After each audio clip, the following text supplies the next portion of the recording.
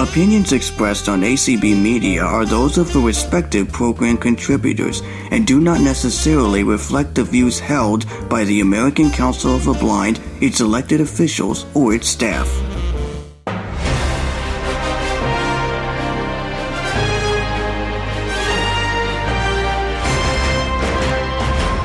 This is Sunday Edition with Anthony Corona. Every week here on ACB Media One, that's American Council of the Blind, Media One, and soon after on all your major podcast catchers. Each week, we'll dive into the news, human interest, and discussions about the issues surrounding all of us in and out of the American Council of the Blind community.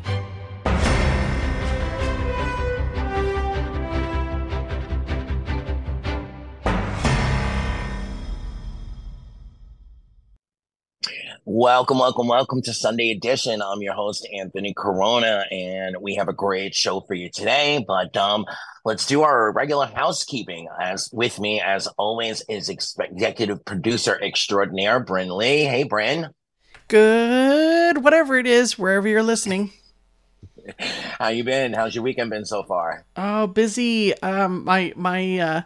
My girlfriend's neighbor just had an open house party, like a housewarming party.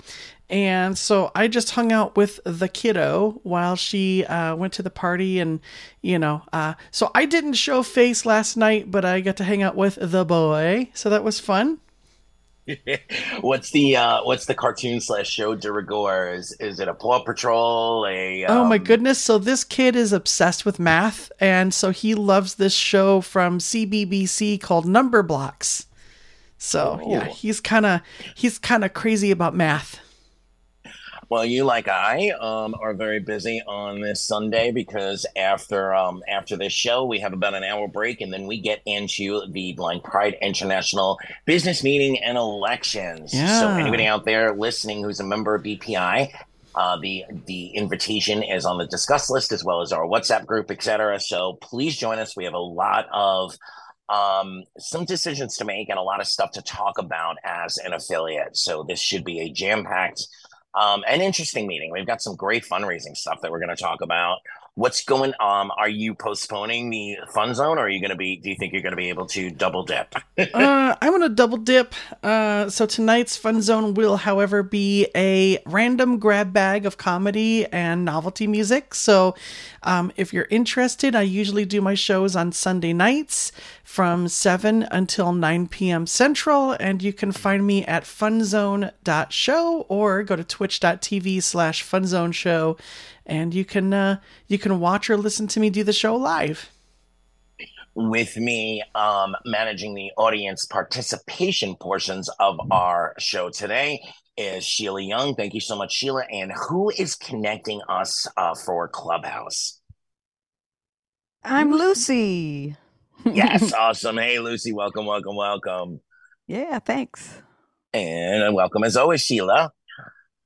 So couple of announcements. This is a Behind the Music week. So Friday at 7:30, we will be diving into the stories behind our karaoke songs, or you can submit an original piece and tell us that story. Please get your submissions in to Sunday Edition AC at gmail.com by 4 p.m. on Friday to make it to the set list. Let me think. Is there any other announcements? No, I think that's it. Next week on Sunday Edition, Sandra Sermons will be leading the show.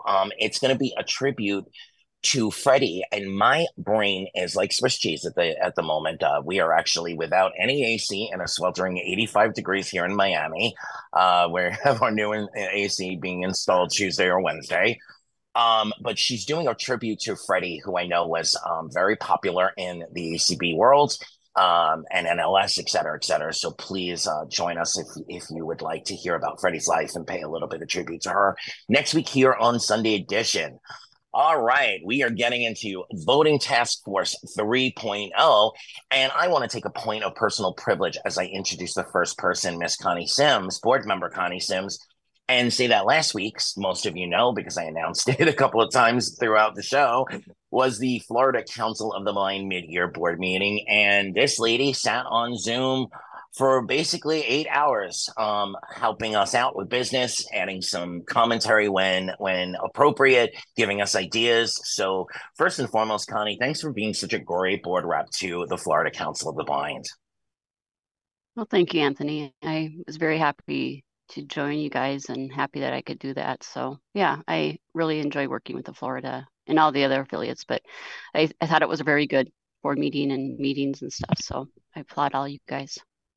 All right. Well, I am going to ask you to take over for a few minutes, introduce who you brought with, and do an overview of what we're going to be talking about today. All right. Thanks. So with me today, we have Pat Sheehan, who is the chair of the voting task force, and then John McCann, who is the chair of the Constitution and Bylaws. And I believe Matt Selm may be joining us at some point, who is actually on the voting task force also. So a small group, but a mighty group. So we came up, we're trying to do what we're calling a governance roundtable. We're trying to get our members' input on, we have like 11 questions that we're trying to get everyone's input. And so we can go back and try to make this voting process and the business part of ACB really for our members. And we want our members to really feel informed, have their ideas or suggestions, and how we can make this it's already a great organization, but how we can even make this better. And because it is a member organization. So I will let Pat take over a few minutes, and then I think I'll probably I'll read the few questions and stuff. But Pat, what would you like to I'd just like have any? Well, yeah, thank you, Connie. Real pleased to be here. Always enjoyed this show, so we appreciate it. And Deb Cook-Lewis asked us to reach out and get input from ACB as to what we did right, what we did wrong, or what happened that could be improved. I don't think there was anything that was wrong, but what could be improved. And I think one of the things that we're overall trying to do is to ensure that we don't go into a 3-week streamline. We streamline is the key. Yeah, we want to streamline.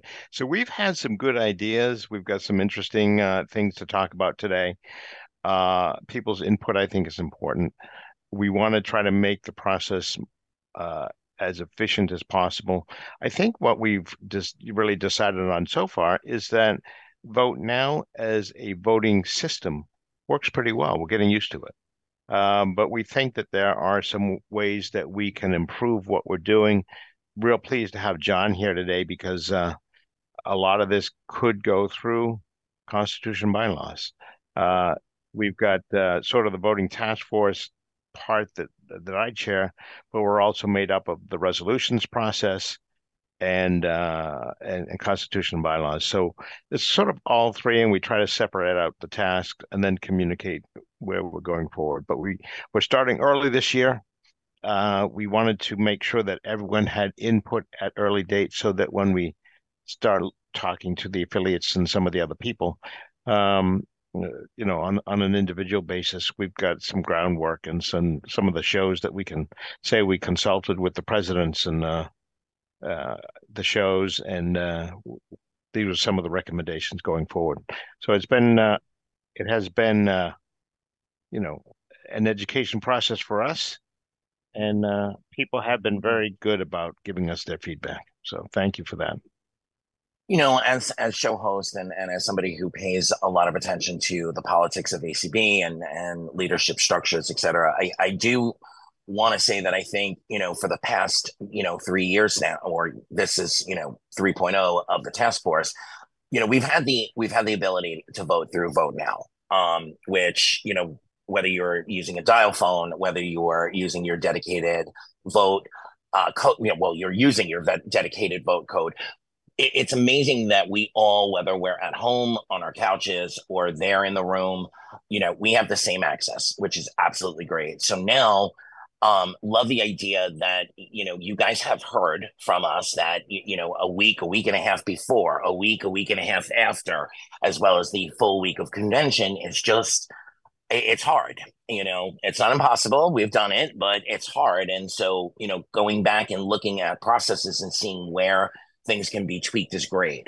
What I thought, if this is okay with the three of you, what I thought we could do was take the questions one at a time, ask for two or three folks to comment. And when I say that, I'm hoping that, when you raise your hand, you'll be commenting on something, on that specific question. On that, we'll have general question and answers, more towards the end, but, comments dedicated directly towards the question we're talking about at the moment. And that, we can get some feedback. We have folks in Clubhouse. Lucy, will be letting us know if anybody there has comments for us. Would that setup work for you guys? Absolutely. Yeah. I think, yeah. Absolutely. And that's how we've done it, really, with all the, particularly with the presidents, though we had much shorter time period. It took us, how many weeks, Sheila? 3 or 4 weeks to get through the presidents? Was it four? Four, I think. Yeah. Yeah, four of them. Mm-hmm. So that's why we're going to limit to 2 or 3 per question. And so, to be fair, Sheila, what we'll do is we'll take people that haven't spoken for the second, third, fourth, we'll go around as best as we can to make sure everybody gets, an opportunity to make comments. Yep. So again, don't raise your hand for the first question if you're not passionate about that question. Wait for something where you really have a comment that's going to be worth, discussing. So Connie, what question do we want to start with? I think we should start with the easier ones instead of. I made the affiliates wait until towards the end, and they were all just chomping at number 10. But and then I kind of switched it up for other shows. So I think we should start with number 1 and see how it goes from there. You might not have time for the elephant in the room, which is question. Yeah, that's exactly what I'm hoping for. Yes. She opened up with question number 10 and said, "How do you like that, Pat?" That will be the whole show. If you do 10, that'll be the whole show. It took us an hour and a half on Tuesday topics. So. Yeah. All right. All right. So number 1, if we remain as things are, should some things be switched from virtual to hybrid or vice versa? So one of the things that we talked about is, do we have resolutions and constitution and bylaws throughout the year? Do we have something different? So one of the things that I had brought up and kind of get the topic going was, do we have resolutions maybe twice a year? Instead of having all the resolutions at the convention, maybe we have it twice a year. Maybe one during, during legislative week, and one during the convention. Yeah. All right. Right. Or, further by, because we can call with Zoom, we can call a business meeting anytime now. Right. So, and then there's resolutions that might come up throughout the year. So why do we wait until the convention to have all of them? So that's just a thought. Some people like it, some people don't. So that's how we kind of started this out, is do we expand, because the resolutions does take a lot of our time. All right, Sheila, who's up first? Well, we don't have any hands. No hands. Oh, I guess you scared them. Let's go to number 2. I scared them away. No, I think Anthony did with the passionate part. Yeah, the passionate part. And I think I'll add a little comment. And maybe I'm about to piggyback on what Pat is going to say. I think last year the process was really good. The thing I think is that we've got to encourage membership to really get there during the discussion portions, when the resolutions are being socialized, when they're being amended, et cetera, and that way, when we get to the floor, most of that discussion is out of the way. We can deal with technicalities and voting in, on years where we have, 25 resolutions, if most of that discussion can be done. But I really like the idea of having, 2 business meetings a year and breaking it up that way. All right. I heard a hand go up. You do, one of our friends from Florida. Keep it brief, Janine, please. I will keep it brief. You did encourage us to only speak when we're passionate about something and only kind of speak once. So, but then you're like, no one's speaking. So you have to pick All right, when you're point. going to be passionate. So it's kind of a double-edged sword there, Anthony. So fine, I guess I can be passionate about this. I agree with Connie, and I even brought it up during convention that I think we can do business meetings not always during convention, not always during leadership. I don't think we should use a lot of the leadership time for a business meeting, honestly, because we're there to learn about going to Capitol Hill and how to be better leaders and not dealing with resolutions. As far as that's what I am understood about that. And I love leadership. So so I think that we should just do multiple business meetings on Zoom, maybe not even during convention. Who says we have to do it during then? We could do it for Easter, or we could do it for Valentine's Day or St. Patrick's Day, or we could pick 2 times a year to do All right, that. not Valentine's Day. I don't want to do Yeah, resolutions on the Yeah, not you love. get a bunch Valentine's of Day. drunken resolution. Well, maybe not. Well, it was just an example. We could pick something and stick to it twice a year. And then these calls that the board members and the task force are doing are very helpful because it gives members a chance to come and discuss and understand and learn. So I agree with that, but I think maybe not during our special 2 times a year in person things, because that's where we're Okay, supposed to this be wasn't learning. brief, Janine. Yes, thank We you. got another hand. Hang on. Okay, bye. Bye. Yes, Thanks, welcome to Janine. Sunday Edition, Matt. Welcome, welcome, welcome. Matt, go ahead.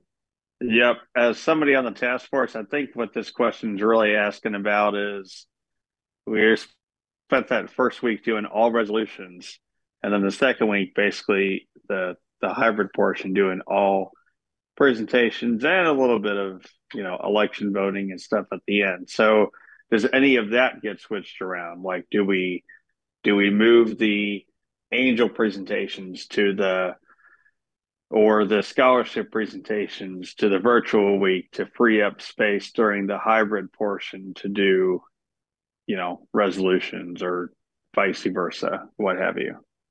I think that's more what this first question is asking.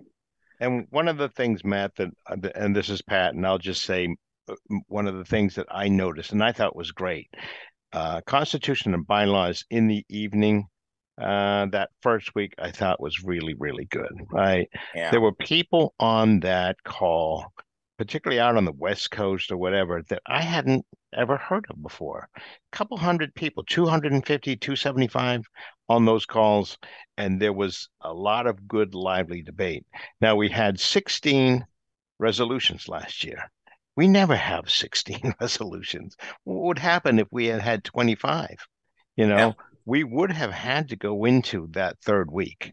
And I don't want to be the one to say, hey, we're going into week 3, because, that skin me alive. But that's part of what we're talking about. The other thing, Matt, that's interesting, and that gets into moving everything into the convention week. You've got to look at capacity of the hotel, 10 hybrid rooms. We don't have the capacity for that, or the staff, or whatever. How do you finance something like that? To be able to do that during the hybrid week. So, but I do think Constitution and bylaws. What we have: opening session, nominating committee, Constitution and bylaws. Resolutions, yeah, and Constitution bylaws first reading. I thought that was really good that first week. I like that. I heard in another conversation a suggestion that I thought was really interesting, and I'm wondering if there has been more discussion about it. Something to the effect of taking the angels and the scholarship presentations and giving snippets of each person during the general session, but giving them their own breakout sessions for the full and expanded, which would suffice to free up some space within the general sessions, but also give more cachet to the scholarship and angels presentations. Has there been more discussion about that suggestion? that didn't come through the voting task force, of course, because that would be more, I think, of a conference programming decision. One of the negatives, which I thought somebody was not a negative, but something to consider, is that if you have resolutions, if you have voting twice a year, you would then have to double the cost of the vote now of the vote now system for another ballot. And that's a good point, and I think that is always important. I will say something, since I'm not an officer and I can basically say whatever I want, kind of, sort of, is that when you start to make decisions within an organization, and this even counts for the voting system, for the vote now system, you've really got to have a way to fund that up front. Every decision that you're going to make, and I'll use vote now because that's what I'm concerned with. We didn't have that funded. There wasn't funding coming in earmarked for that program, and so that's something that I see that ACB does a lot of, or maybe has the mindset for. That, and particularly if you're going to earmark multiple votes, you've got to find a way to pay for it. And so I think that's something to consider before we just jump on and have the good idea fairy say, yeah, let's do it, because everything has a cost. I think we need to take that into consideration. And what does it cost? Yeah, for the one time. What is the cost? I think the cost was about, wasn't it 10,000 or something? 10 to 12,000. Yeah. That's what I thought. Yeah. Okay. Yeah. And we pretty much that have was to the double first that. year. Right. And the second year didn't go down because we took all the mailings in house. Yeah. So did it go down to about 8,000 or 9, you think? I think it went down to about that, isn't it? I thought it went down like maybe 5 or 6. I was thinking 6,000 this past year. You know what? We'll get that with taking all that mailing. Yeah. We have one more hand if you want it, Anthony. Yeah, let's do one more hand and then kind of get ready for question 2. Yeah. Amanda. It's brief, I promise. It's not really a comment. It's more of a question. I'm just curious. Who determines when we hold ACB business during the convention? Who's in charge of making that decision? I'd say the conference committee. Convention committee. So what do you mean exactly? Give me more on that, Amanda. Like, I want to know who determines, what we're going to do that virtual week and what we're going to do that in-person week. Like, who makes that decision? Does the ACB board make that decision? Or does the voting task force make that decision? Does the voting task force make a recommendation? How does that process? No, voting task force isn't consulted on any of that. No, we would make a recommendation. The only things we make a recommendation for would be constitution and bylaws, resolutions, as we've done it that night, that first week in the evening. Opening sessions, we might have some input on that. But, there's veto power over the voting task force. We don't make that decision. And the other decisions on the programming side, that's only by the conference and convention committee. And John, correct me if I'm wrong, some of this is spelled out in our bylaws. There are certain things that we have to subscribe, that we have to follow through according to the way our business is laid out, right? Yeah. I couldn't tell you chapter and verse off the top of my head, but some things are prescribed in the bylaws or constitution. More the bylaws, I think. If things have to occur in a certain order, like the requirement of 2 readings of any proposed constitutional amendment. That's certainly in our governing documents. I don't think it presumes to tell us when that must occur. Well, actually, but as far as the submission, we changed this blessedly. The submission, when the deadlines for submitting constitutional bylaw amendment proposals has been moved up now to 60 days out or 30 days out. I'd have to look it up. I think it's 60 days because we really want time to vet it before the membership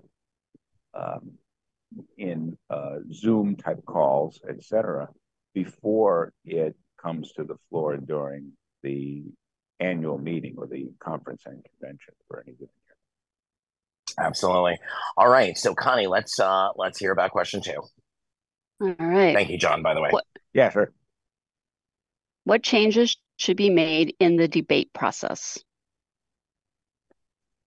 All right. So Sheila, once again, Lucille, let us know if anybody in Clubhouse has comment. Who's up first? Margie. Welcome, Margie.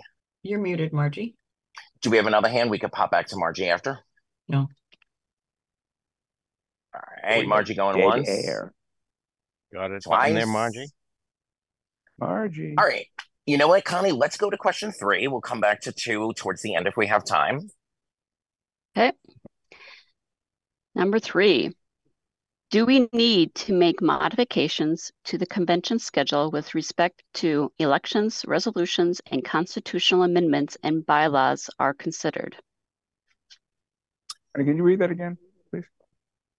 Do we need to make modifications to the convention schedule with respect to when elections, resolutions, and constitutional amendments and bylaws are considered?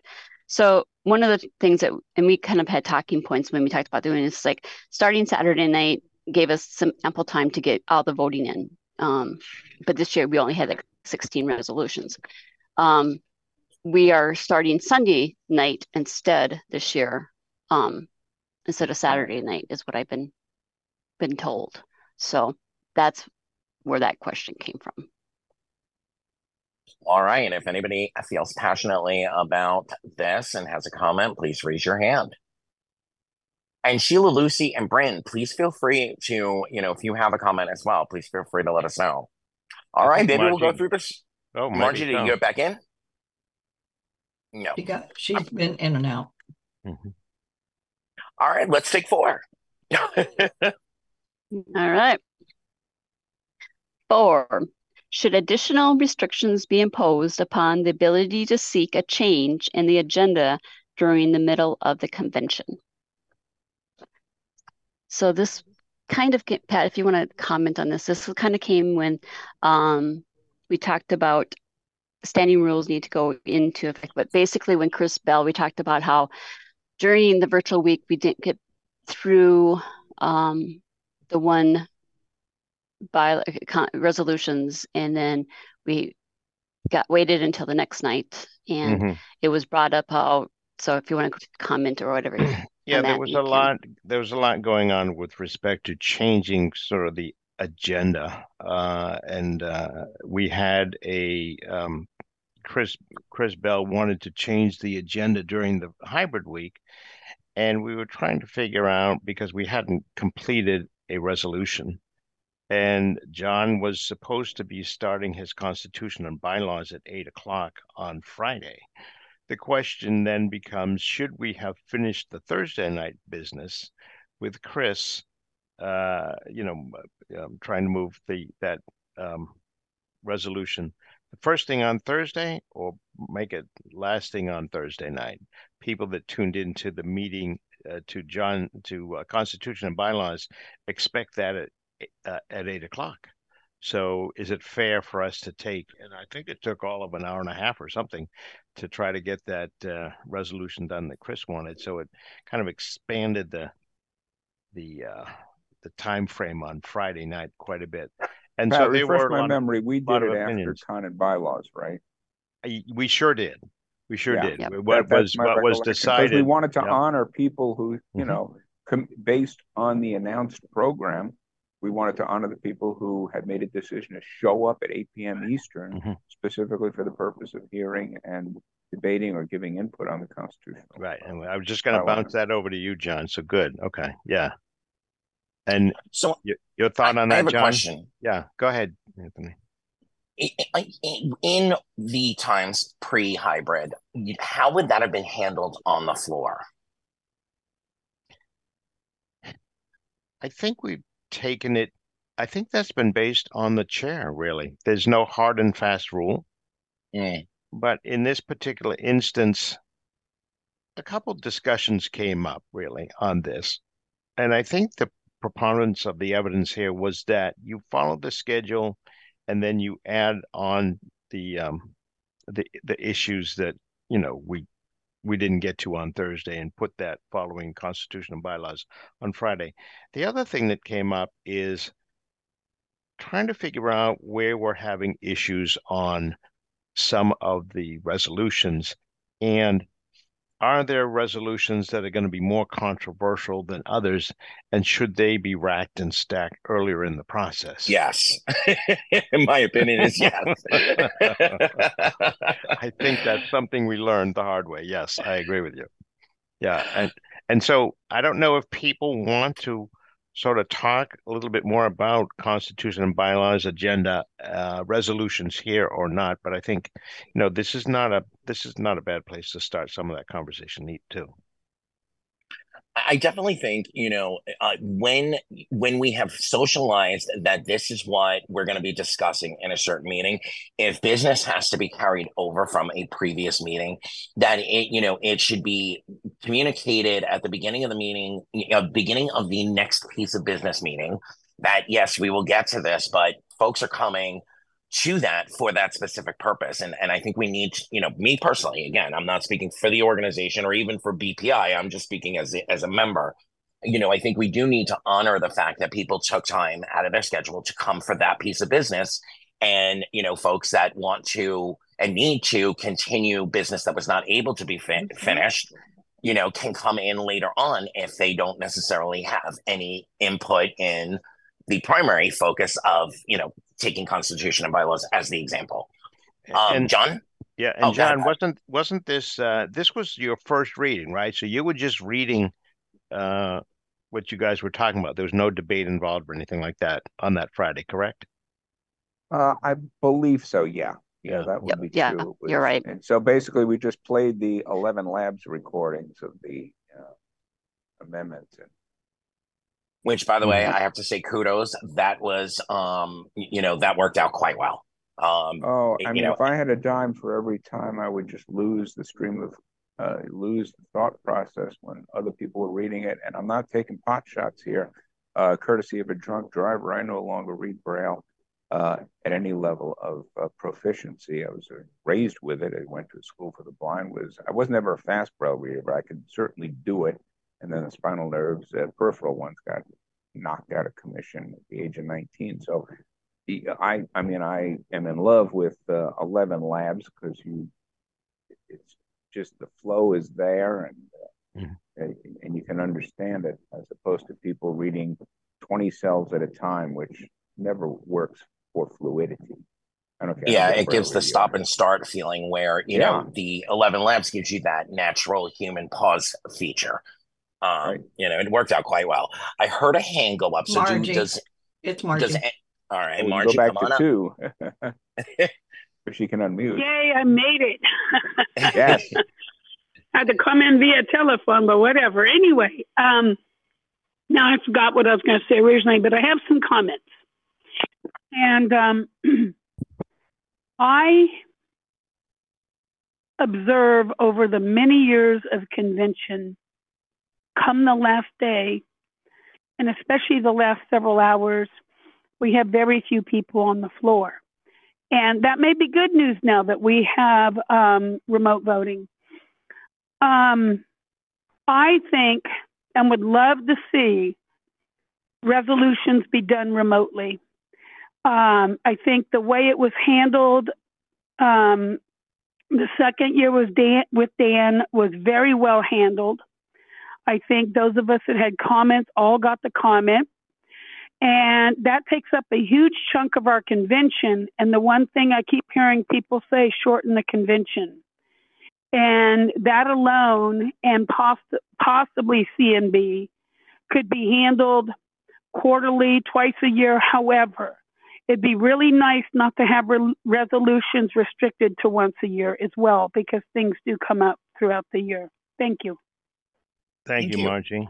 And I think, Matt, going back to what you said, and Connie, I guess I owe Nancy Marks Becker a call, because if the price has gone down to 6,000 or 7,000 as opposed to the 12,000, it sort of makes that argument that I put out there kind of moot. So I think that's important. and I think what we've heard really from everyone we've talked to so far is they have liked the resolutions being debated that hybrid week. Yeah. I thought we got some good debate. We do absolutely want to encourage more people to show up at the resolutions committee. Paul, Edward, and I'll just jump in with a couple other things on the debate process. Paul was saying that the first person to speak on the resolution should be the maker of that resolutions, when they're Absolutely. presenting it I out. think there's So consensus on that. yeah, so Yeah. we are agreeing on that, I think also.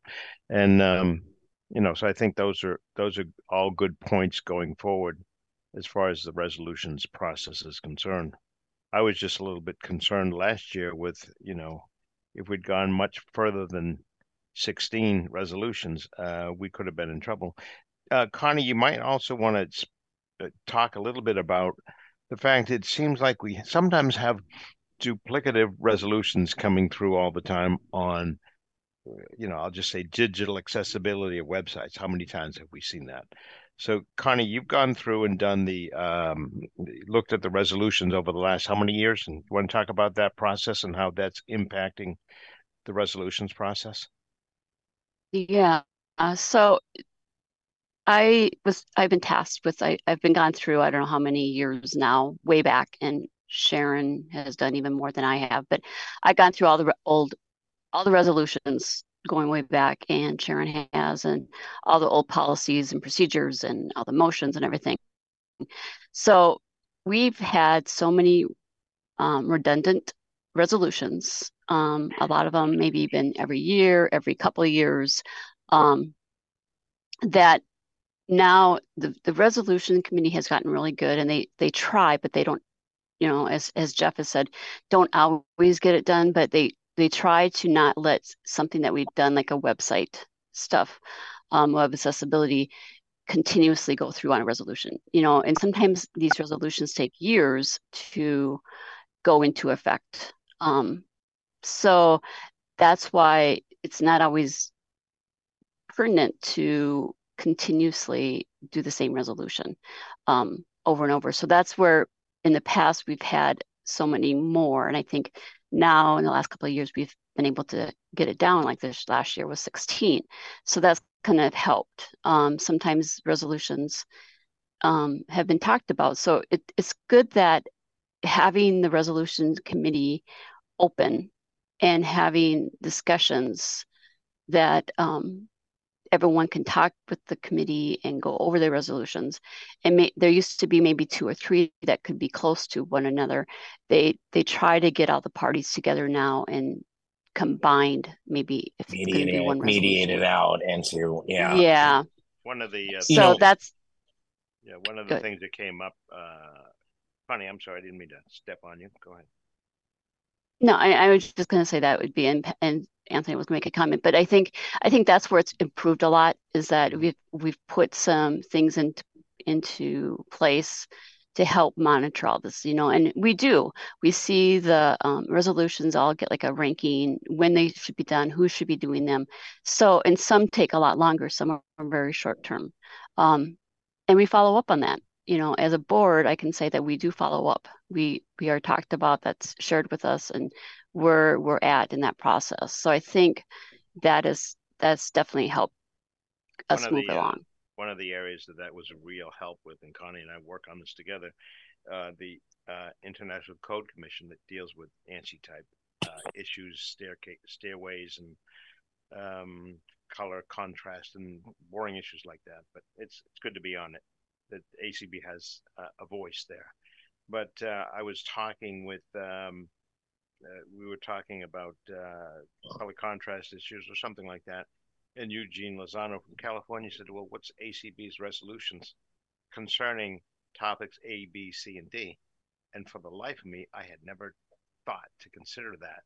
And I'd been on that committee for about 6 months. I mean, you get so involved in the discussions going on at the committee level representing ACB. The first place we should go is to look at the resolutions that we've had over the years.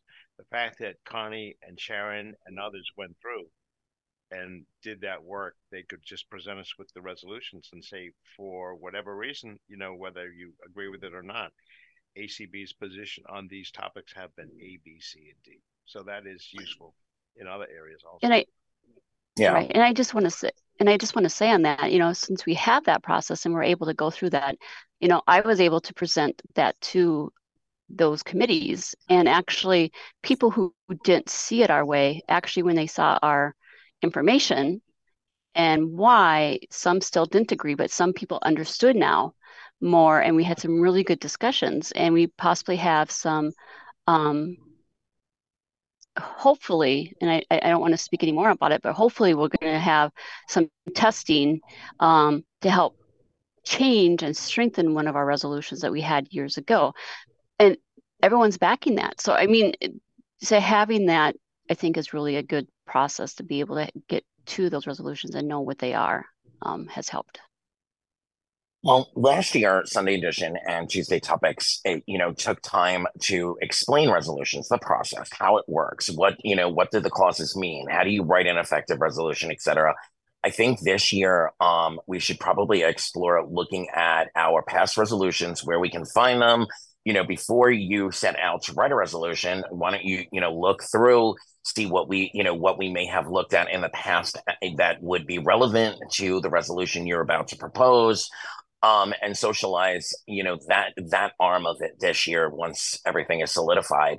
I will, as always, I'm in contact with Paul and Terry. When our shows combine and do things like this, we are pretty effective at it, and that might be one of several answers going forward. But let's we're at question 5 now, or 6, Connie? We are at 6. No, 5. All right. I thought it was 5. So let's go with 5. All right. If and when should floor amendments be allowed? Should that person who brings an amendment from the floor go first? Should they contact the presiding leadership that they are going to bring an amendment forward? All right, I'm just gonna jump in with a personal thought. I mean, I think when possible, absolutely, but I do think that at times during discussion, it brings to mind something that would work as an amendment where you're not going to have the opportunity. So I would hate to see that as a hard, fast rule that, before debate even starts, you have to alert leadership that you have a potential amendment. Sheila, are any hands going up for that? Jane. All right. Hi, Jane. Welcome. Hello to all of you. I just was able to finally put in here. Will you be summarizing what you have, what has come up so far before we disconnect from the meeting? I don't think we're going to be able to do that, but Sunday Edition is available as a podcast not long after we air, so you can always go back. And I'm sure that everybody on this call would not say that they are not welcoming any email questions or comments later on after the show. Yes? Oh, absolutely. Yeah, so absolutely. Okay. Thank you. All right. You're welcome. Yeah. Sheila, anyone else? No. And I'll just say that it's, Anthony, to that point, it's not going to be a hard fast, but it just came up that last year, for instance, there was, and I'll say myself, I had reached out and told some leadership that I was going to be doing a proposal. I did not know that when all of the amendments came out, the resolutions, but I wasn't one of the first ones to speak. So we just kind of talked about, it would help, but it's not going to be, I think, a hard fast rule. But we were just saying, would that help some of the process, if that? But definitely, people aren't going to know until you're on the floor sometimes if you're not going to do a resolution. So, if and then coming out of discussion. Yeah. Go ahead, Nancy. If coming out of the resolutions process, there is something that is a definite, this should be this is going to be an amendment that should be spoken about. I absolutely do, as a member personally, feel that leadership should take that into consideration and start with that. So thank you for clarifying that piece of it. That was John that wanted to speak, right? Pat was going to say something. Pat. John, did you want to? Pat, sorry. Yeah. So the other part that we're having an issue with is exactly what you said. Something comes up in the middle of the debate period, and you've got a point of information. And so being able to recognize that point of information So, and of course, the education piece that we want to do again this year, point of information, point of clarification, and what's the third one I'm forgetting, Order. John? Order. Point of order. Point of order. Yes. Good job, Sheila. Thank you. Yeah, there you go. When they're used, how they're used, making sure that you get your your submission recognized so that it can be, it's not just part of the debate period or whatever. So we're still wrestling with that. Yeah. Could we maybe go something, simple tech as having a phone number that we could text saying, I have a point of order, I have a point of clarification, I have a point of information. And so that, because when we're looking at hybrid, even hands in the room, we don't know what the hand going up is for. So maybe if there was a dedicated text line that we could say, I'm raising my hand for a point of order or a point of information, and that person could alert, the debate, the leader monitoring the debate. So theoretically, somebody could call that phone number? Send a text message, or we're going to be in the middle of debate, so I think phone calls would be disruptive, but a quick text message saying, I have a point of information, my hand is up. If you don't text, though, that's the only thing. Yeah, that's the thing. Good job. I was glad you said something, Matt. So yeah, go for it, Matt. No, that's it. I mean, that's the hard part here is, how do we find solutions that are going to meet everyone? Universal. Yeah. I mean, well, it's something that we can definitely talk about at the committee level, or could be talked about at the committee level. Sheila, any more hands on question 5? No. All right, let's go on to question 6. Should there be further restrictions on when record votes need to be taken as opposed to standing or Zoom votes? If so, how, if at all, should changes be made when a record vote is required after a Zoom vote? Oh, this sounds like John territory, doesn't it to you, Johnny? Well, I'll jump in. And we'll let John talk first, but then we had a good discussion on Tuesday topics. So, yeah. Yeah, I wasn't at Tuesday topics. I wish I would have heard that. And I wondered that maybe I should check out the podcast if it's a podcast. But I'm not sure I understand the latter part of that question. But the fact of the matter is that we are going to have to raise the threshold in one way or another. The case that I've always, the rationale I've always advanced from my feeling in this matter is that at any given time, you probably have 200 to 250 people on the floor, and 25 are enough to force. So you're dealing with, what would it be, 8 to 10%? Something like that. 1/8 to, which would actually be 12 and change, 12.5. I think in a world of universal and enfranchisement, where the numbers could be as high as 400 or 500, it only makes sense to advance the number. The Constitution and Bylaws Committee was prepared to change that number, to propose that we change the number from 25 to 50. Some of the old guard gave us some serious pushback on that. And I think you need to take the temperature of the room and decide what's worth advancing. Does it have a reasonable chance of passing? I think we have needed to lay the groundwork for some of the rules that we need to consider to shorten the convention. And these series of meetings have been a direct response to that perceived need to do more educating. I may have more to say about this when we reach question 10.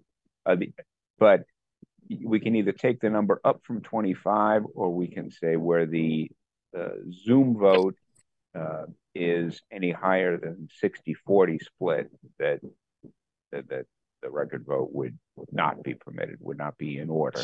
To put it That's exactly what we talked about on Tuesday, John. Very good. So, John, is that now that the 25 to 50? I can't remember if that is in the Constitution, which that's is in the Constitution. It's not bylaws. That's a 2/3. 2/3. In Article 3. So that's a that's that's a heavy constitutional lift. provision. That has a high bar in order to be changed. But I think from the people I'm talking to or have been talking to, there appears to now be some support for it, at least in recognition of the fact that doing a convention beyond 2 weeks is untenable. It's simply untenable. And I think, Matt, did you bring it up or someone else brought it up that if we had it at 50 last year, we wouldn't have had, I don't think, any of the record votes. One was 49. One was. Yeah. Go ahead, Matt. Well, I was just going to say is I think that's the thing is that's been floated is do we raise it by a number, 35, 45, 40, whatever that number is, or do we say if the majority is 60 or above, then there's no need for even the ability to request a record vote because of the significance of the majority. Sorry for all the names. So what you're saying then, Matt, is that when we did this before and we had a record vote with the 25 people standing and saying I want a record vote, they were so lopsided that there wasn't, particularly when you had a majority less than 40%, 40% on the negative side. Yep, that's exactly what we saw from the voting side. And there used to be a polite part of ACB culture that if you just got destroyed in the voice vote, that you wouldn't call for a record vote because it was a wide margin and there's no purpose to calling a record vote. And somehow we've forgotten that a little bit. So I think that this piggybacks with a thought process that where as members, are we restricting member voice? But when it's overwhelmingly clear, I can't see how that's a restriction of member voice, of someone being, quieted. Anthony, this may be an untenable, or not untenable, this may be an unpopular decision. But if we're serious about holding the convention to 2 weeks, there's going to be some restrictions. What some people things that are unpopular is that there are going to be trade-offs for this brave new world of universal enfranchisement, which Zoom and Vote Now have given us. There are going to be trade-offs. And I think you make it. Go ahead, Connie. So and what we were talking about is, maybe, so we have the number. So maybe we do 2 different, the constitution or bylaw thing that, then this would be under John's realm. But so we raise it to a number, but then as Matt said, and we talked about on Tuesday topic, is that we do a percentage.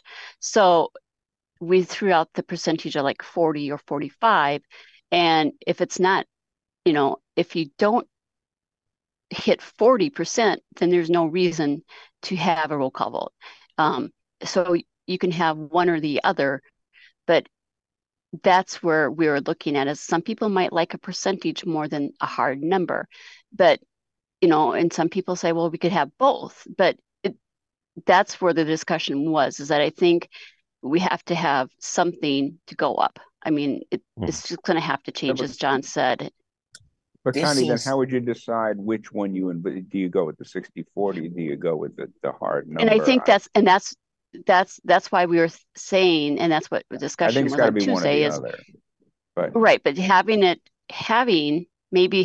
both presented this year as a change to the Constitution to a hard number, or let our members decide, do they want a number or do they want a percentage? And then give come back them the following year with, okay. So I think the other thing that came up also on this was putting the percentage 60-40. So if you have less than 40%, you put it in the standing rules, which everyone agrees to, let's say, and you say less than 40%, the chair is not going to ask for a roll call vote. Now, and will not entertain a request for such. It would be out of order. Right. Yeah. Right. In other words, Exactly. any request under those circumstances. No, I won't do it. But remember, John, I got beat up on this on Tuesday Topics. I think I still have a few of the scars. You did. You got beat up big time. I'm so sorry I missed that. No, not missed. So you seeing you get beat up.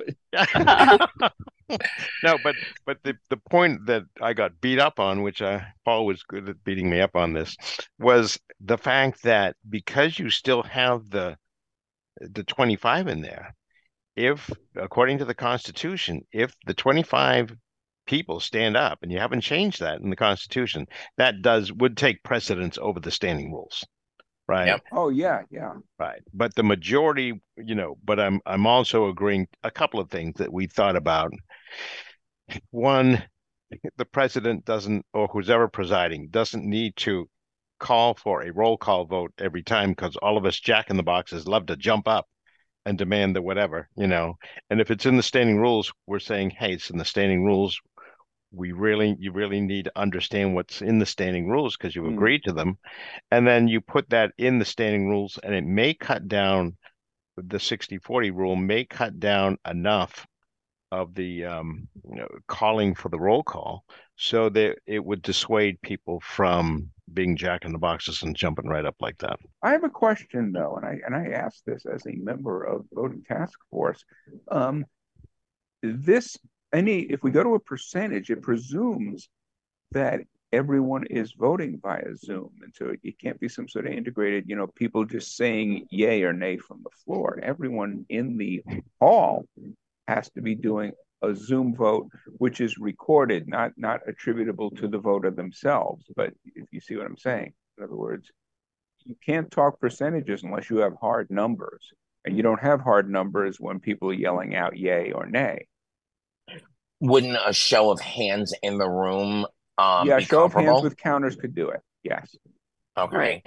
Sheila, are there any hands on this question? That's a good point, John. Yeah. No. Well, the other part of it too is, how do you know that somebody who's raising their hand doesn't have their laptop in front of them and double casting? Oh God, it becomes a nightmare. I mean, hopefully people are behaving with integrity, but you need safeguards too.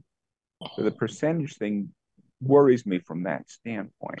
I without those considerations or concerns, you mean the 60-40 percentage, John? Over a hard number. You mean the 60-40 percentage, John? Yeah, I like that. I prefer that a bit over a hard number, but how do you police it?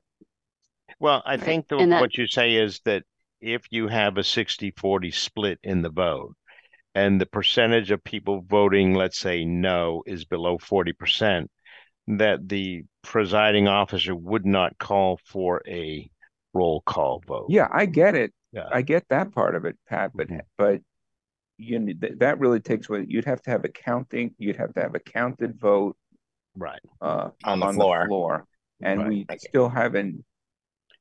And there's no way to know if somebody has. There's no way to know whether somebody didn't just also decide with the laptop in front of them to pretend to be. The standing rule.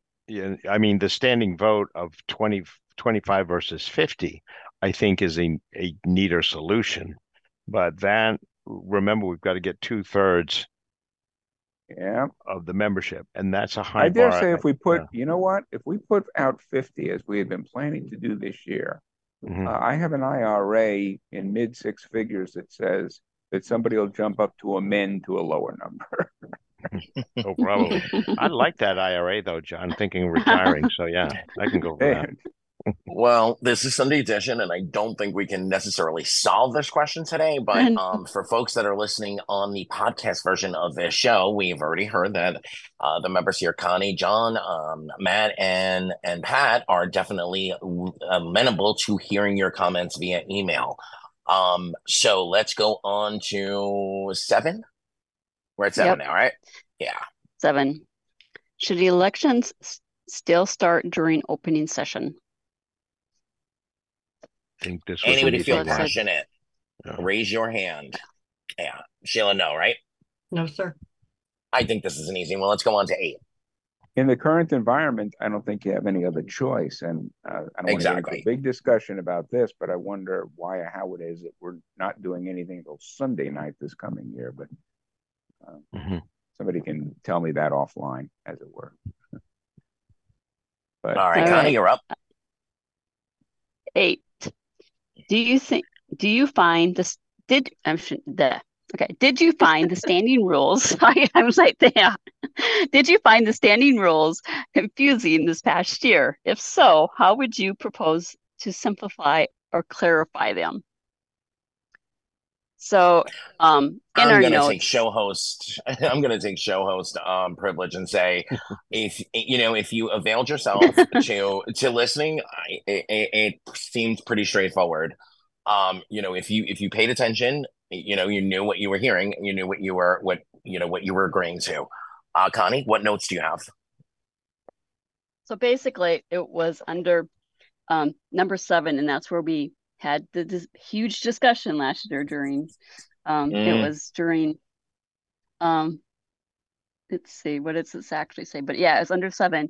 Do we recommend only friendly amendments? Is kind of what the notes say. So that's where we came into this discussion and why we had this question was the number 7 is what people argued about during our.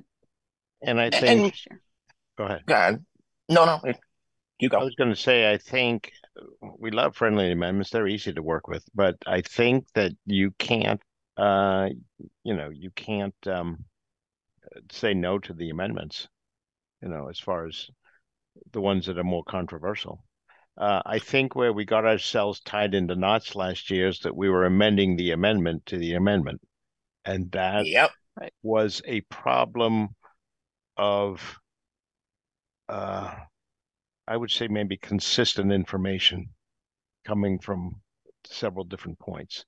I think that's going to be clarified this year, and so we'll get a better ruling on what we should be doing when. But we were kind of tying ourselves up in knots, and we got ourselves untied, but it took a while. Well, and I do feel that we are a democracy, and just because you're making an amendment, whether it's friendly or not, you should be allowed to do so. Be heard. Mm-hmm. Yeah, right. You should. Right. And, and it's a learning process. We are still in infancy stages of hybrid and, vote now, all of it. So there are going to be things that we learn from, and the only way we're going to learn from them is by actually experiencing it live on the floor and on Zoom, et cetera, et cetera. All right, Connie, what's up next? All right. Number 9. How can we do better informing of what is going on, or how can you be informed better of what's going on? So basically I do my stuff, my cheat sheets, everyone talks about, we have it on Alexa, we have the announce. Some people say that we should be doing more to inform people of what's going on with the voting resolutions, Constitution. Is there other ways that we're not doing for people that think that they should be informed better? I remember my answer that we've had are a perfect example of our attempting to address that concern. Maybe we need to do more of them, but the flip side of that is that people have a concomitant responsibility to show up for some of these meetings and to educate themselves. Amen. Yeah, that was the point I was going to make before we recognize Jamaica. Yeah, it is. This has been a through line for Sunday Edition. Brennan, Sheila can tell you. There is a certain amount of responsibility that we as members take on if we want to be part of the process. We are bound by the process to inform ourselves, to be a part of that process. So I'm going to ask that for this question, please actually have a solution in mind if you speak on it. But welcome up, Jamaica. It's been a while. Welcome back to Sunday Edition. Yes. My my solution is to for the voting voting and resolutions and stuff, that I would like to see them be a little bit earlier on ACB radio, ACB media, if it could happen. And secondly, I would like to see that if there's going to be any changes to Zoom that comes up that we're going to be using something new on Zoom, that I would like to see that happen is to have a Zoom call about that before we just go into having the brand new Zoom Zoom thing that that was that was a total surprise. And I think Jamaica, this is Pat. I know that it's a 60-day period for when resolutions are due. So we're probably somewhere in April. Constitution as well. And Constitution and bylaws. So we brought them into sync. So because the same rationale obtained, like in order to get them really vetted, we needed to, no more handing it over the transom on the second day of convention. Exactly. Right. Yeah. So I think that's good. The other thing that I like that they did, and I'm sorry Gabe isn't here because I want to say some nice things about him and Jeff and Ray, is that they also had it set up so that they, on Monday or Tuesday or what was it, Tuesday, Thursday last year, they would be dealing with these resolutions. So you knew when the resolutions were coming up to the resolutions committee, and they stayed pretty well on topic on those, and I thought that was very well done, so that as a maker of a motion you could be there to explain your rationale and thinking and all of that sort of thing. So I think the resolutions process has gotten better over time, and I think that having the 60-day threshold is good. I think one of the things we learned last year was making sure that that things didn't pop at the last minute and trying to figure out, is this an emergency resolution coming through, or was this something that we should wait until next year? Could have been handled. Yeah. And I think some of what we found out is that some of these issues have been brewing for a while, and they could have been handled, and they weren't as much of an emergency as we might have thought they were. Hard to know, though. And I just want to say for myself, John for Constitution 2 has done, has had open meetings. So definitely, he had his on Tuesday or Thursdays, I believe, so you have to just kind of pay attention to those on the community. But for myself, I get out all of the what they call the cheat sheets, or as Ray or Jeff or someone would call now the book on stuff. And it takes a lot of work to get that done. Some things I just get to update from year to year, but it's a huge process for me to do that. I don't do it so Jeff is the vice chair, Pat's the chair. So everything I do goes through them, and then it probably sees Deb, and then I work with Nancy, and then it goes back to Jeff and Pat probably. And then I have to so before we could just send stuff out. And then when Jen was here, we kind of went through Jen communications, and this is with all media stuff too.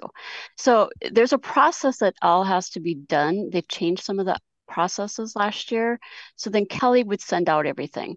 I don't know how it will go now this year with Kelly being gone, but it has to go through so many people. So I will start working on my stuff like soon, and then it might not go out for a month or two, but it's a process. So we get it out. There's times that it didn't get out as fast as we wanted it, but we had to wait for other people. I'm gonna jump in and say, honestly, then this is me again as Sunday Edition host.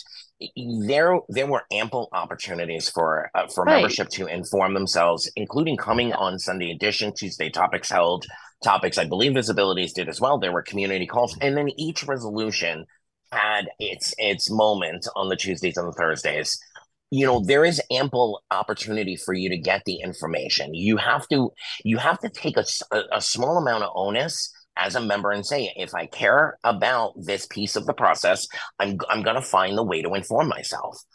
Cindy, and the daily schedules even put out, look here, look there, go to ACB Media here. Right. This show is doing this. So, I think you guys do a great job at getting the information out there. I think the process could be streamlined, absolutely, but that's not the conversation we're having today. So this next question, go ahead. And I just want I do. And I just want to say, I just wanted to make that comment because I have heard from people that things took too long last year for my stuff to come out. So I wanted to let people know that I'm sorry that it did, but yeah, there's processes that I have to follow. So I just wanted to clarify that part. And if I could, Anthony, I have two questions. Because I don't need the service. Is there a phone number that members without email, without access to a Lady A, without access to the web, that they can call and have the resolutions read to them? Because I do not use it. I do not know. Is that Washington Connection? I would say so. Yeah, I would. I don't remember if it went out that way last year, but I think it is definitely something worth exploring for this year. Again, the process. We're still in the learning process, and Connie, I think you would definitely agree. Your end of it could be streamlined a little bit more. But as far as it getting out there, if it wasn't on the Washington Connection, that is something that we should definitely think about. The call-in schedule that's done for the community calls isn't being utilized during convention week. Or maybe there could be a secondary, hit 1 for the schedule, hit 2 for resolutions. But that's something I think you guys will explore offline in committee, right? Mm-hmm. And certainly the other piece to what Connie was talking about is, I think, making sure that we know what the process is for getting things out from the official level at the ACB. So they're happy with it. The officers, the board and officers are happy with the concurrence process, and so we'll. That was a little bit flexible last year, but I think that if we start in January and say, okay, this is what we're going to be doing come the spring, so we need to know what the approval process is for anything going out from voting task force. We should be able to get that.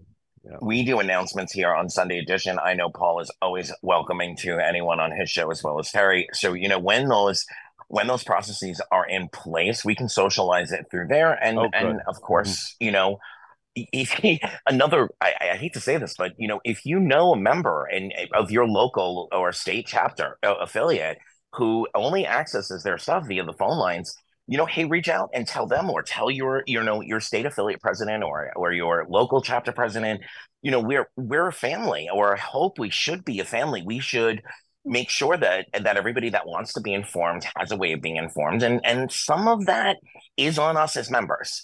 But let's go on to 10, because I do think that this is gonna be some discussion. So let's Connie, roll it. I thought Sheila had a second question. No, sorry, Sheila. No, we're good. Okay. All right. This is the elephant in the room. 10. Should affiliate voting go away? All right. I'm leaving that way. Was there no second part to that question? I mean, it's pretty. I would actually like the three of you to just weigh in on what's been said so far from your perspective before we start taking the hands. Well, we got Matt, so we got 4. So 4. Yeah. Sorry, that's right. Hey, Matt. Sorry. All right, Pat. So John, I'm putting you on the spot. You go first. So I can start. So I think one of the interesting things, of course, the affiliate vote. I think we've all heard. Everyone is enfranchised to vote. Understand why the affiliate vote was set up years ago. Does that condition still exist? And that's been talked about a lot, and maybe we'll get more of that discussion today. So I won't go there. But the other interesting thing is, another question to ask, as John brought up earlier, if you raise the standing vote, whatever, from 25 to 50, how many affiliate votes are you gonna get? And so that would be an interesting discussion to have. So that's been something that's come up. Particularly Wait, Pat, I don't understand when when you count from 25 to 50 or any of that, those are individual people on the floor of the convention right, or that are going participating to in the ask convention, for a not in a representative capacity. Somebody from CCLVI doesn't get to stand up and say, add 10 votes to that because CCLVI wants a record vote. You're right about that. Yeah, no, you're right. But you will call for the standing vote. Right now you have it at 25. Right. If you put it at 50, how many of those affiliate votes will you get? Or will it just be one person, one vote? Yeah.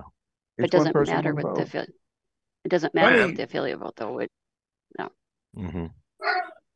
I'll weigh in here. I think what Pat's trying to say is how many record votes would you get if you... I'm sorry, yeah. Yeah. Yeah. I'm sorry, you're right, Matt. Yeah. Oh, okay. How many record votes? That would cut down on the record votes. Yeah, you're right, Matt.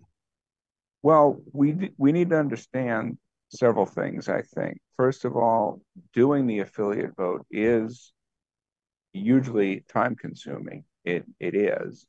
But that is not, I mean, if it was worth doing, then you just factor that in and accommodate it. But here's the point, and I'll kind of speak as a lawyer with a lawyer-like reasoning. When there's any question about what a statute intended and what was intended to be advanced by the passage of a particular statute, it is a fairly common practice, although less honored in some jurisdictions than others, that you look to the legislative history. And I wish I could point to a specific part of legislative history here, but it is a common understanding. I guess Durwood isn't around anymore to ask, and he's been dead almost 39 years or something like that. Yeah. No, 29 actually. Here's my point, that it is believed that the whole rationale for the affiliate vote was to accommodate those who could not be at convention. Now that we live in a world of universal enfranchisement where the economic bar is, I won't say non-existent, but almost so. I mean, it presumes you have a computer. It presumes perhaps you have a telephone, and who doesn't? I think that rationale, the philosophical underpinning of the or rationale for the affiliate vote is totally vitiated.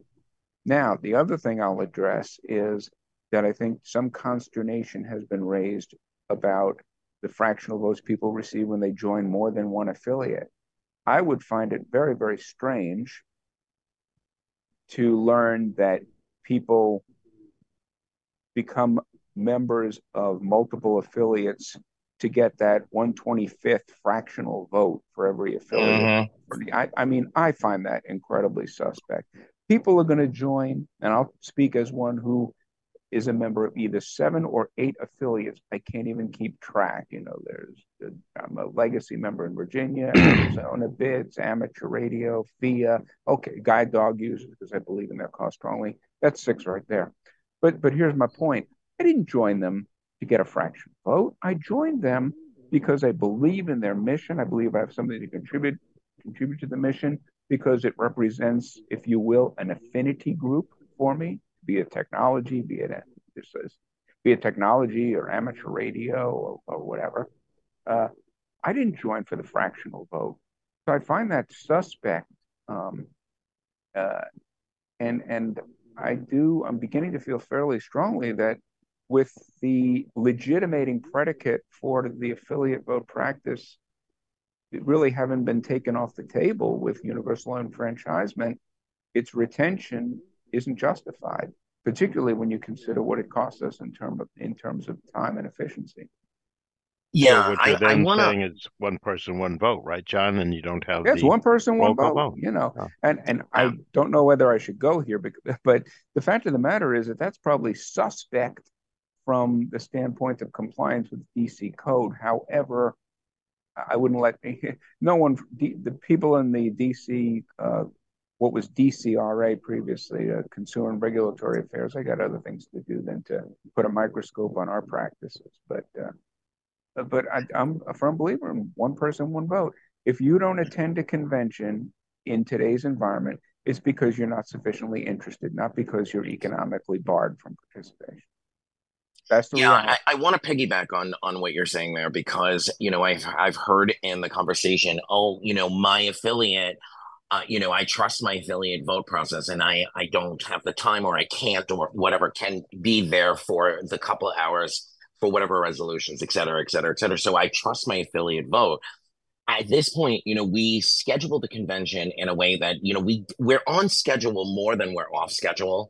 And so, if it's one person, one vote, if you want to exercise your right to vote, you'll drop in for those discussions for that period of vote period portion. At using the affiliate as a fail safe isn't what the affiliate vote was meant to do in the first place. Okay, so I hear a chat and I know that there's some hands up. So if anybody on the panel has something strong that they want to say, otherwise let's start taking the hands. Well, let me answer Kathy, because Kathy, if you have not gotten the got it when you came in, because the meeting is being recorded, I would recommend you go out and come back in and then tab to the got it button. And that is why you cannot do anything. Probably. I mean, I could be wrong, but I'm probably right. Oh, thank you. Thank you, Sheila. All right, Carla, go ahead. Hello. Can you hear me? Yes, ma'am. Yes. Another reason she might not be able to get through. Jaws has been losing focus big time the last few days in Zoom. Anyhow, I say that should the affiliate vote go away? Absolutely not. It still has viability, and I'll tell you why. I agree with you that people don't just join affiliates to get more individual votes. But the affiliate vote sort of works like electoral votes in a way, because it equalizes things.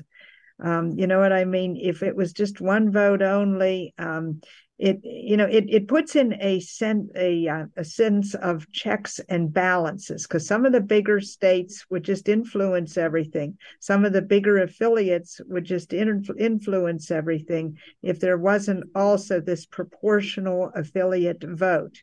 Secondly, the affiliate vote gives affiliate members a voice, and it gives affiliates a voice, and it gives the individual affiliate members some ownership over it. Okay, so let's say we have an affiliate,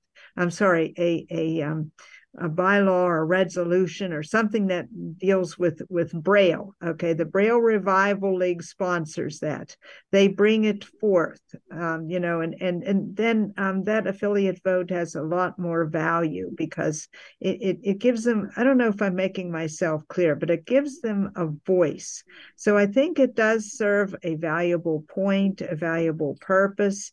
It may be a lot of trouble, but I think it puts in a sense of checks and balances, and also a sense of ownership. So that's what I'm going to say. I'm going to jump in here for a moment and say, Carla, thank you so much. That was very well stated. You had a point. You backed the point up. I hope all the comments are like that.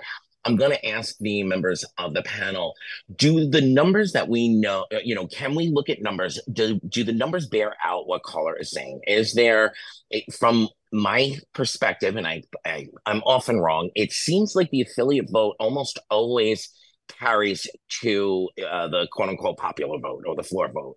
So do the numbers bear out what Carla is saying? I'll chime in here a bit and say, and this is a testament to the integrity of the people who are managing and casting the affiliate votes. I think practically all affiliates now are canvassing their members, or the ones who choose to participate, and apportioning their votes accordingly, which means that you're really just getting a sort of shrunken down mirror image of the vote on the floor. Obviously, when you are limited to half vote increments, you can't go any finer incrementally than a half vote. So there's going to be a certain amount of rounding. But I think where people are behaving with that level of integrity, and I don't know that that's always been the case, but it appears to be now, that the affiliate vote is simply going to mirror what's going on the floor. I think in the past you had cabals of individuals and very powerful affiliates who would just kind of get together and oh, we're a 20 vote, 22, 25 vote affiliate. This is the way we should vote. I'm not going to point to specific examples, but I could. I don't think that would be productive, and it would only gain me needless enemies. But the point, I'll stand on what I've said. That it's just going to mirror the if people are behaving with integrity in apportioning the affiliate votes, who in whatever manner they have a caucus, whatever they do, it's just gratuitous and unnecessary replication with rounding errors of what goes on the floor. The popular vote, the one man, one vote, the attendees vote. Anybody else on the panel want to weigh in on this before we take the next hand? Yeah, I would say, thank you, Anthony. I would also say that the assumption that the bigger states would be running the organization because they have the most people, you're also making and I'm not arguing either way, but this argument has come up, is that everyone within, I don't know, let's say Florida or California is thinking the same way. And I don't think that's the case. I think that you've got individuals who are making individual votes based on their needs and wants and education and all. And everyone in Florida or everyone in California is not going to agree with, because this might be helpful. Yeah. And the secondary byproduct to that, Carla, love you and I love the question. Thank you for raising it. But the secondary byproduct of that is that all the members of Florida or California could coalesce together and say, let's go get 25 of us here in GDOI, 25 of us here in BPI, 25 of us in CCLV, and affect the vote. That, we have to hope and assume that the leaders of all of our affiliates are leading with integrity, and that we as members are leading and voting with integrity. All right, go ahead. What I was going to also say, though, is that is not to say that Carla's point of view is not valid. Absolutely is valid, and so I'm giving counterpoints with some of the other discussions that we've had on some of the other shows. We want to think about A and B, so that good things to consider.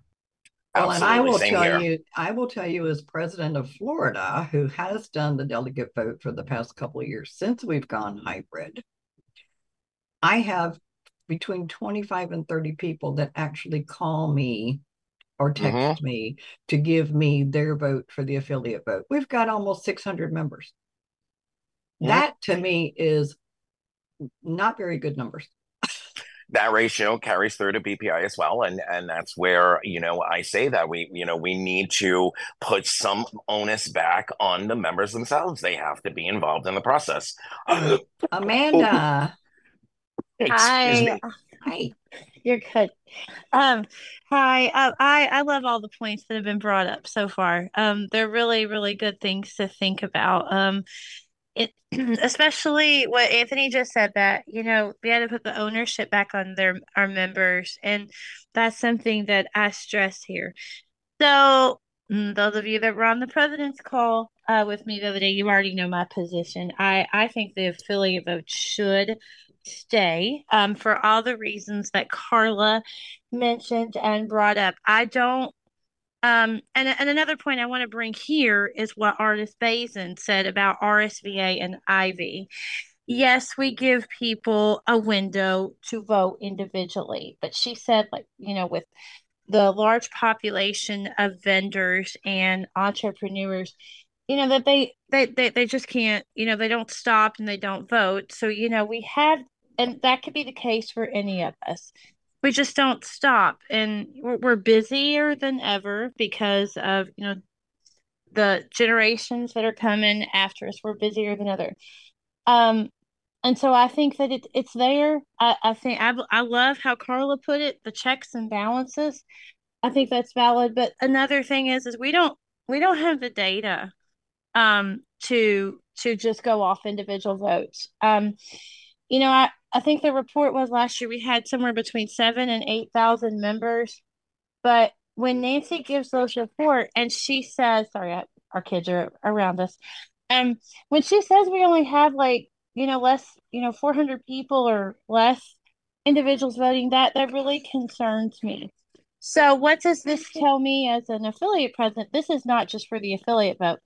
This tells me that we need to educate our members on how this whole process works. And I do my part as an affiliate president, as I know a lot of our other affiliate leadership does as well.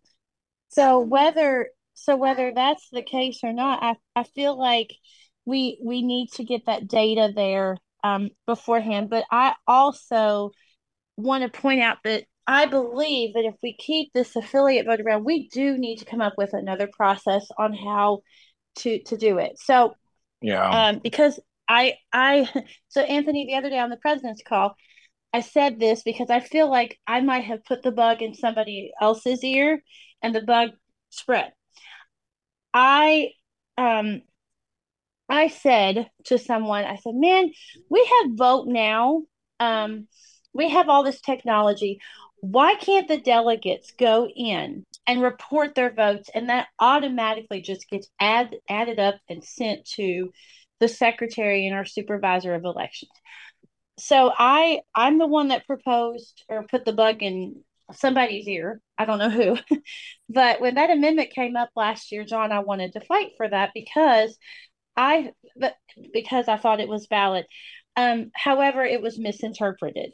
It was assumed that the secretary would receive, 68 emails from delegates and from 68 emails or phone calls from the delegates. And that's not what my intention was. My intention was those of us who do have the technology skills to use the Vote Now system would use that.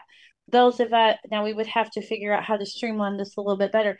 Those of us who are more comfortable calling the secretary with our votes could do that.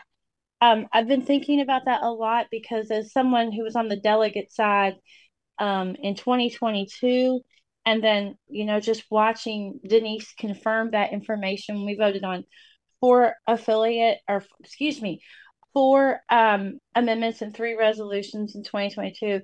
I really do feel like we need to simplify that process. I mean, it's overwhelming on both sides, but I do recognize all of the points that were brought forward, and I'm not ignoring you. I just feel like with the rich tradition that I grew up in with ACB, it's only been 5 years.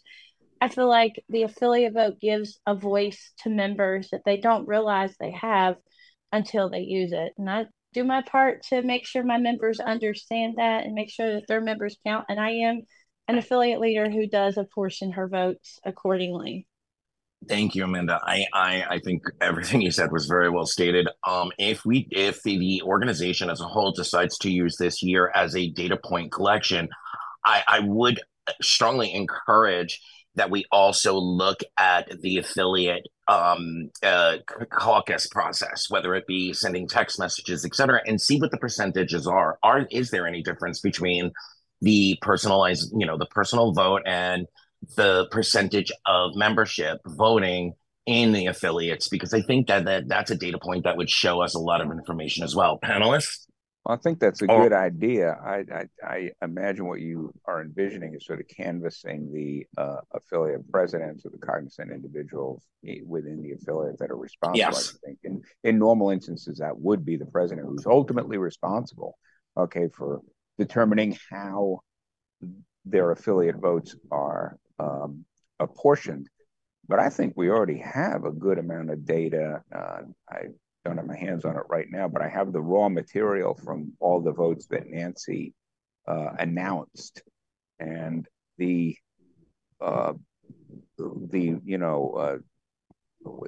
popular vote, let's call it that. The popular vote correlates very closely with the we'd have to look at it. It would be interesting because our votes are secret. We do not have to disclose. So we'd have to look at percentages rather than individual. Let's say individual A voted in the popular vote. No one's talking about that. We're just talking about the raw numbers. The raw numbers, yeah. It would be interesting, to figure out. So, Sheila, yours is interesting because 30 out of 600, what percentage of that, and how does that stack up with some of the other organizations? State affiliates versus special interest affiliates. Do you see a higher percentage of votes coming in from, let's say, Lua or BRL or something like that, or GDUI, as opposed to Florida. I don't know. I mean, I don't think we've ever asked that question for Anthony, and that's where these discussions are good, because we don't have that data point you're looking for.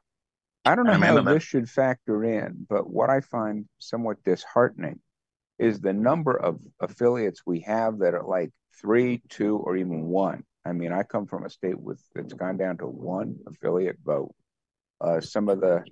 And that's true of, well, amateur radio operating, the ham affiliate. There's so many affiliates now where when you look at the amount of hours at all that's invested to decide how you're going to cast one vote, I shake my head.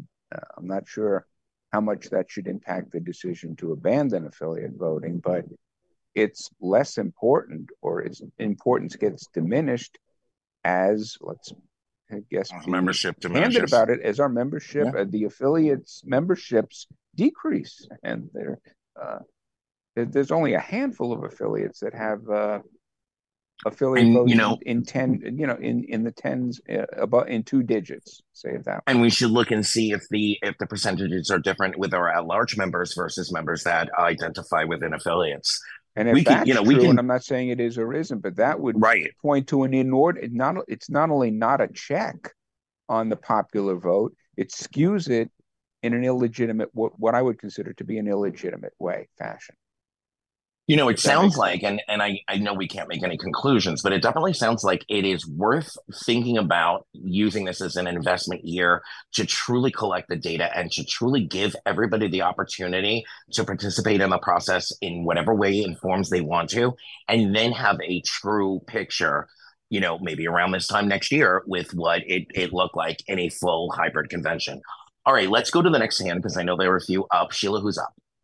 Kathy Casey. Alt-A, if you're on a computer, will unmute you. If you're on the Mac, it's Command-Shift-A. And if you're on your smart device, it's in the lower left. Right. There you are. There we go. Yay. Okay. I found out what happened anyway. My opinion is, if I'm a member of an affiliate, I'm a member of my state affiliate, a member of a special interest affiliate, member of a couple of them, one of the benefits of that affiliate is to be able to vote. So that, I'm just going to throw that out. I'm making it simple and easy, but I do have another comment on one of the other questions, and I'll wait till this is done, and I'll come back and I'll make sure we come back to you. Absolutely. Yep. Thanks. Sheila, give me a 5-minute reminder if we're going that far. I will. All right, next. I will. All right, Margie. Margie, I'm sorry. I was just going to throw something out. And one of that, back to what Kathy just said, one of the suggestions that came up that I thought was useful was, the special interest affiliates really need to be, they're feeling, if they feel that if they're losing representation or say so within the organization, maybe placing more of them within the steering committees, so that they have a voice at that level. And I thought that was an interesting... That's a great suggestion. Yeah. I can't take credit for it. That one came from Doug Powell. Thanks, Doug. Yeah, thanks, Doug. Margie. Yes, ma'am. Hi. I'm going to put it out there, and I'm going to justify it. I am absolutely opposed to affiliate votes, given that every member can vote. That being said, I belong to some professional organizations, and if you don't attend, you don't vote. And I was not around in the beginning of ACB. I'm not that old, but I've been around for 40-something years, started as a student. And the reason we have affiliate votes is because we had no way to represent people who were not at the convention. That's the premises on what affiliate voting started with. I also want to say I have witnessed on the convention floor affiliates not splitting their votes to represent their members properly, and I witnessed where some affiliates had to vote under the unit rule, which does not represent all of their members. And the last thing I will say is those that don't find the time to vote or those don't care enough. And we do have a lot of members at the local chapter level who are not that into the national level or even the state level. And I see that in some affiliates I belong to. I see that in my state organization. You know, when we're local to members, they're very interested in us. But when it gets to the state level, we have a lot that don't show up, don't participate.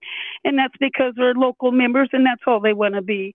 So I would give a resounding yes to get rid of affiliate voting. Thank you. Thank you. Thank you, Margie. You know, that's a point I definitely would like to comment on. I think, you know, we need to remember that it is perfectly fair and valid for members to choose how they wish to participate. And we do have to give consideration to the fact that when we are talking about these numbers, there is a significant portion of the membership that is not interested in the politics of the whole organization. Having said that, I do think, me personally, Anthony Corona, Sunday Edition, not BPI or anyone else, I do think that a data collection cycle, one more with targeted data that we're looking at, could be really helpful to look at this position. Sheila, who's up next? Dan. Hi, so I have a question. Why is the affiliate vote not secret? Like, why does my president get to know how I'm voting? That's a question that each affiliate would answer for themselves. So I would strongly urge you to speak to, you know, your affiliate and or special interest affiliate leadership and talk about how they choose their collection of are there affiliate votes votes. that do it other than just contacting the president? None that I'm involved in. Panelists, are there any that do it completely secret? I didn't hear his last question, and then I do have a comment. So, are there any affiliates that do their vote collection in secret? Well, I will tell you, back in the days when it was not hybrid, let's say we had 10 people, and I was part of Virginia then. Let's say we had 10 people sitting in the Virginia section on the floor of the convention. I would say, if you want candidate A, put a penny in this cup. If you want candidate B, put a nickel in, and I would pass the cup. I had no knowledge of who was putting what coin in there. It presumes that everyone had both those denominations of coinage available to them. But there you go. So that was the way. That was an easy way to handle things on the floor. However, if you are canvassing your members, and you can only accept either text messages or emails, then I don't see how you could do that in a way that's not attributed, unless you had some kind of third party person. That person would know. There's no way to cast an anonymous vote in that circumstance, because you send a text message, it's attributable to you. It traces back to you. Ditto for emails. I think I understand your point, but I don't see a solution. If envisioning myself in the role of an affiliate president, which I am not now and don't seek to be, I don't see how I could collect that information anonymously, except if everyone was there in person, and we could have different tokens and, you know, pass around a plate, a dish, whatever. And say, yeah. Great question, Dan. I think, you know, there are probably others out there who were interested in knowing the same thing. All right, Sheila, who's up next? That's all. All right. So, any final thoughts from the panelists on question 10? Anthony, if I may, I guess one thing to always keep in mind with the affiliate vote is, you know, ACB doesn't mandate its affiliates how they calculate or how they determine how they're going to cast their affiliate vote. So, a lot of them do proportion. Some of them do just vote on, hey, we had, you know, 5 people said X and 3 people said Y. So we're putting all our votes into, you know, X. So, you know, different. Yeah. And to get into that conversation would infringe on affiliate rights. You know, that we are told we are able to govern our affiliates the way we see fit. So yeah, great point. Any other panelists want to weigh in on question 10? We have two more, right, Connie? Yeah. I'll just say one more. One quick thing. Okay. I think as far as the affiliates are concerned, special interest affiliates, we've heard all kinds of dire consequences, this will be the death knell of the special interest affiliates, taking away the vote and that sort of thing. I'm not quite sure I agree with that. I think that particularly under the current format that we have right now, with the special interest affiliates doing so much programming during the year, I think they're as strong as ever. And I think that it's up to that special interest affiliate, just like it is the state affiliates, to put together a good program. If you don't have the affiliate vote, we're going to have, you're going to be competing for members. And a lot of that's going to be based on, the effort of your organization or where your people lie, as far as what do they consider important. Again, Dan, I think it's a question of affinity groups. I mean, and I don't mean to be ridiculously myopic on this point, but why would somebody join an affiliate just to get 1/25th of a vote? I don't get it, I can't speak for all special interest affiliates, but I'm in 3 of them, and the members that are engaged and are part of programming and that are, making their voices known, they're there because they believe in the mission of the affiliate. Right. I really can't see somebody paying dues just to have the barest fraction, 1/25th, thank you, of a vote. All right, Connie, let's go to 11. The other thing that I was going to say, Anthony, just for one final thought, remember, part of our charge here was to see what we could do to streamline absolutely the convention. And you had to take one step. This would be the step to take. It would speed things up. One person, one vote, boom, we're done. All right. Question 11, and then we'll have general comments to close us out. Yeah. So, and I have to leave early. So I'm going to read the question, Anthony, and then I'm probably just going to make a couple comments, and then I need to leave and open up another Zoom room. Thank you so much for your time today. Go ahead. So number 11, are there any other areas of the voting process that we have overlooked that can improve the overall efficiency and accuracy of our business processes? So I think, everyone could just answer that, but I didn't comment on the affiliate. I mean, I have some feelings on it, but I'm not going to say one thing, but Pat said, this would speed everything up. I think there's other ways to speed it up. I think having maybe, Amanda's made some comments about how the affiliate votes can be collected, over time or, beforehand. I just think there is a lot to be looked into. I think data is really important for all of us to look at. We have some data. Of course, we always have to get some more data. But I just want to thank everyone, from myself, and the voting task force, for participating in this, because I think this has been really a good thing for us. And it's a learning process, as Anthony said. We learn as we go. It's something new. So, but we're always open to hear people. If anyone wants to get a hold of us, please reach out. But I just want to thank Anthony for having us, and appreciate everything. So that's all I have. Absolutely. Thanks. Panelists, any comments before we go to the hands? Sort of going along with Connie just said, I know that the next thing will be, since we've done the presidents and the shows, we will be starting with the affiliates. And so getting back in touch with Connie, making sure that I think the Midwest group is going to be meeting relatively soon. So we want to start out with the affiliates at that level, and get comments. You want to talk to us individually, we're happy to do it. Going through Connie's going to help. That way we can track the hours that the task force is spending.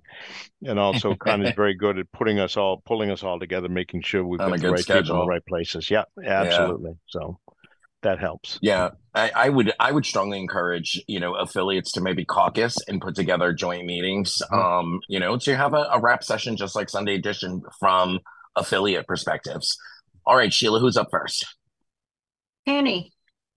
Hi, Penny. Welcome back. Thank you. So I got here late. I don't know if you've already talked about this or not, but I don't think so. So I was just wanting to respond to what I heard Jeff say on another call on voting. I can't remember if it was Terry's call or Paul's. But anyway, what Jeff said was he thought that ranked choice voting would be too difficult for our members to understand. And I'm really in favor of ranked choice voting. And I wanted to tell you that GDUI just held an election in which that was how we voted. And nobody had any trouble understanding it. And it went very well. And the results reflected what people wanted. And I think ranked choice voting is better because that kind of eliminates all that jockeying that goes on when you decide if you're going to run. Well, I don't want to run against this person because he's my friend, but I do want to run against this person because I know I can beat her. I just think it improves democracy, and I can tell you that it worked in GUI.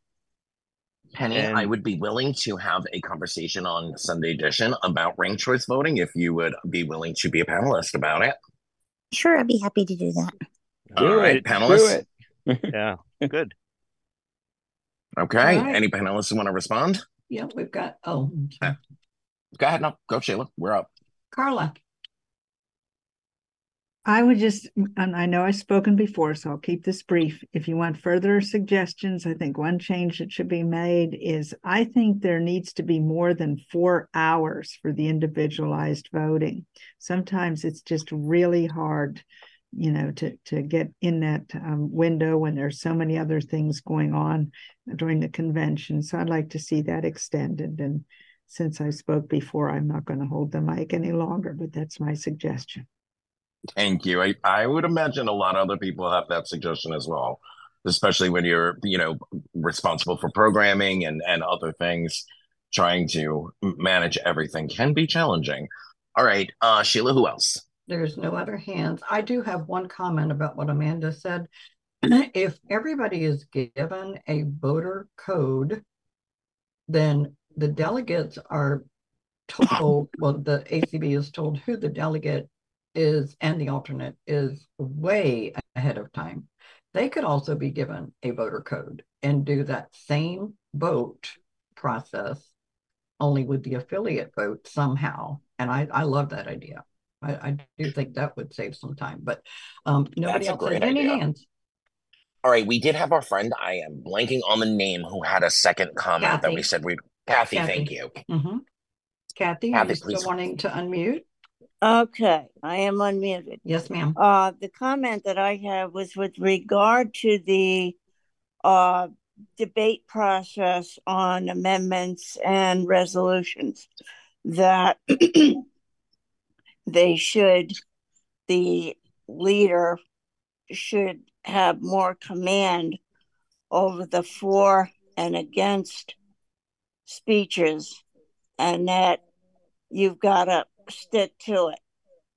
As far as the resolutions, the maker of the resolution obviously is the first one, but then you should have, for example, 5 for and 5 against, and leave it that way. Don't try to, okay, we'll let this one in or we'll let that one in. Next thing you know, you're there all night. To be really, really strict and enforce it. That was my comment. That's a good comment, and I would add to that. I think that there should be some sort of process to figure out those 5 speakers on each side. That if there is 12, 13, on each side with hands raised, could we have a 5-minute caucus and figure out who.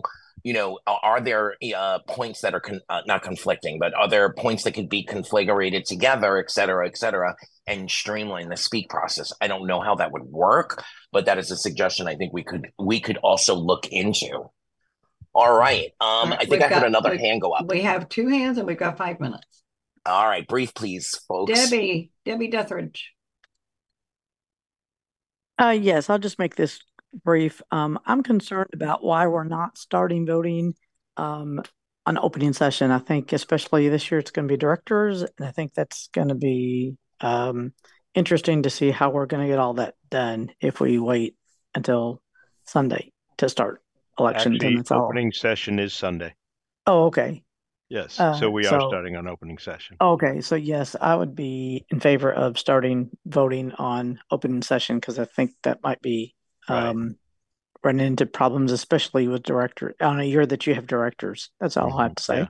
No, I agree. Yeah, that's been pretty universal, right? Yeah. All right, area code 682 ending in 597. Please unmute. Hello, this is Calandra. I am so sorry I came in late, but I know that y'all were discussing some kind of amendment of the resolutions or something. Do they have any type of election, like who to vote for? Or do you have to go somewhere else for it? So, Calandra, I think if you're talking about our directors that are going to be up this year, everybody gets a personal vote code. And there are several ways to vote through Vote Now. If you're talking about the affiliates, each affiliate has their own way of collecting their members' opinions, wants, as far as breaking up the delegate vote. So that you would go to, your affiliate leadership and figure out how to cast your vote that way. Did I answer your question? Oh, okay. Awesome. Yeah, that was the one I was referring to. Okay. Yeah, so you would go to your affiliate leadership and figure out how they collect their votes. And then of course it's in other words, I have a local ACB chapter also. Would I have to go to them? No, you would go to your state affiliate. And if you're in special interest affiliates, you'd go to them as well. Oh, I don't even know. I have to find out where it is. But thank you. You're welcome. All right, Pat John, do you want to give us some closing remarks? Well, just really big thank you to this group. We've gotten some good ideas on moving forward. The more I think about what Amanda had to say, I think it has value. So we're going to take these ideas, bring them back to the voting task force, mull them around, and see how they interface with Constitution, bylaws, and resolutions. John, thoughts from the Constitution and bylaws side? Let me dig the mic out of where I stuffed it down between the cushions while I accommodate the dogs who are begging for some nuts here. My snack food. Again, the beauty of these events is that you come up with ideas. No one can think of everything. Mm-hmm. So, things have been advanced here, possible solutions of streamlining things that hadn't occurred to me. And I look forward to the remote voting task force considering all these. Good. And we'll write them up. Yes.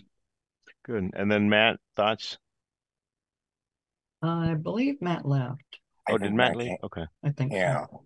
Mm-hmm. All right, so I'm going to close out by saying, first and foremost, the Sunday edition is everyone's an ACB show. My name may be on the title, but this is an open show. Anybody who comes to me with an idea gets a fair share, a fair shake at getting onto Sunday edition. I do very strongly believe in, ownership of members, that they need to be a part of the process. They need to inform themselves, find out. I think the organization at large has way too many communication streams, but they're out there. And if you want to know, you can find your affiliate leadership is always a great place to start. If you have a question, most affiliates have some form of discussion list or phone number that you can call. Next week, Sandra Sermons will be tributing Freddie and come back again next Sunday. This has been a great discussion. Thank you, Connie, Matt, John, Pat, Sheila, Lucy, Bryn, and everybody who called in with great comments. This has been a very interesting discussion. Have a great week, everyone. Thanks, everybody.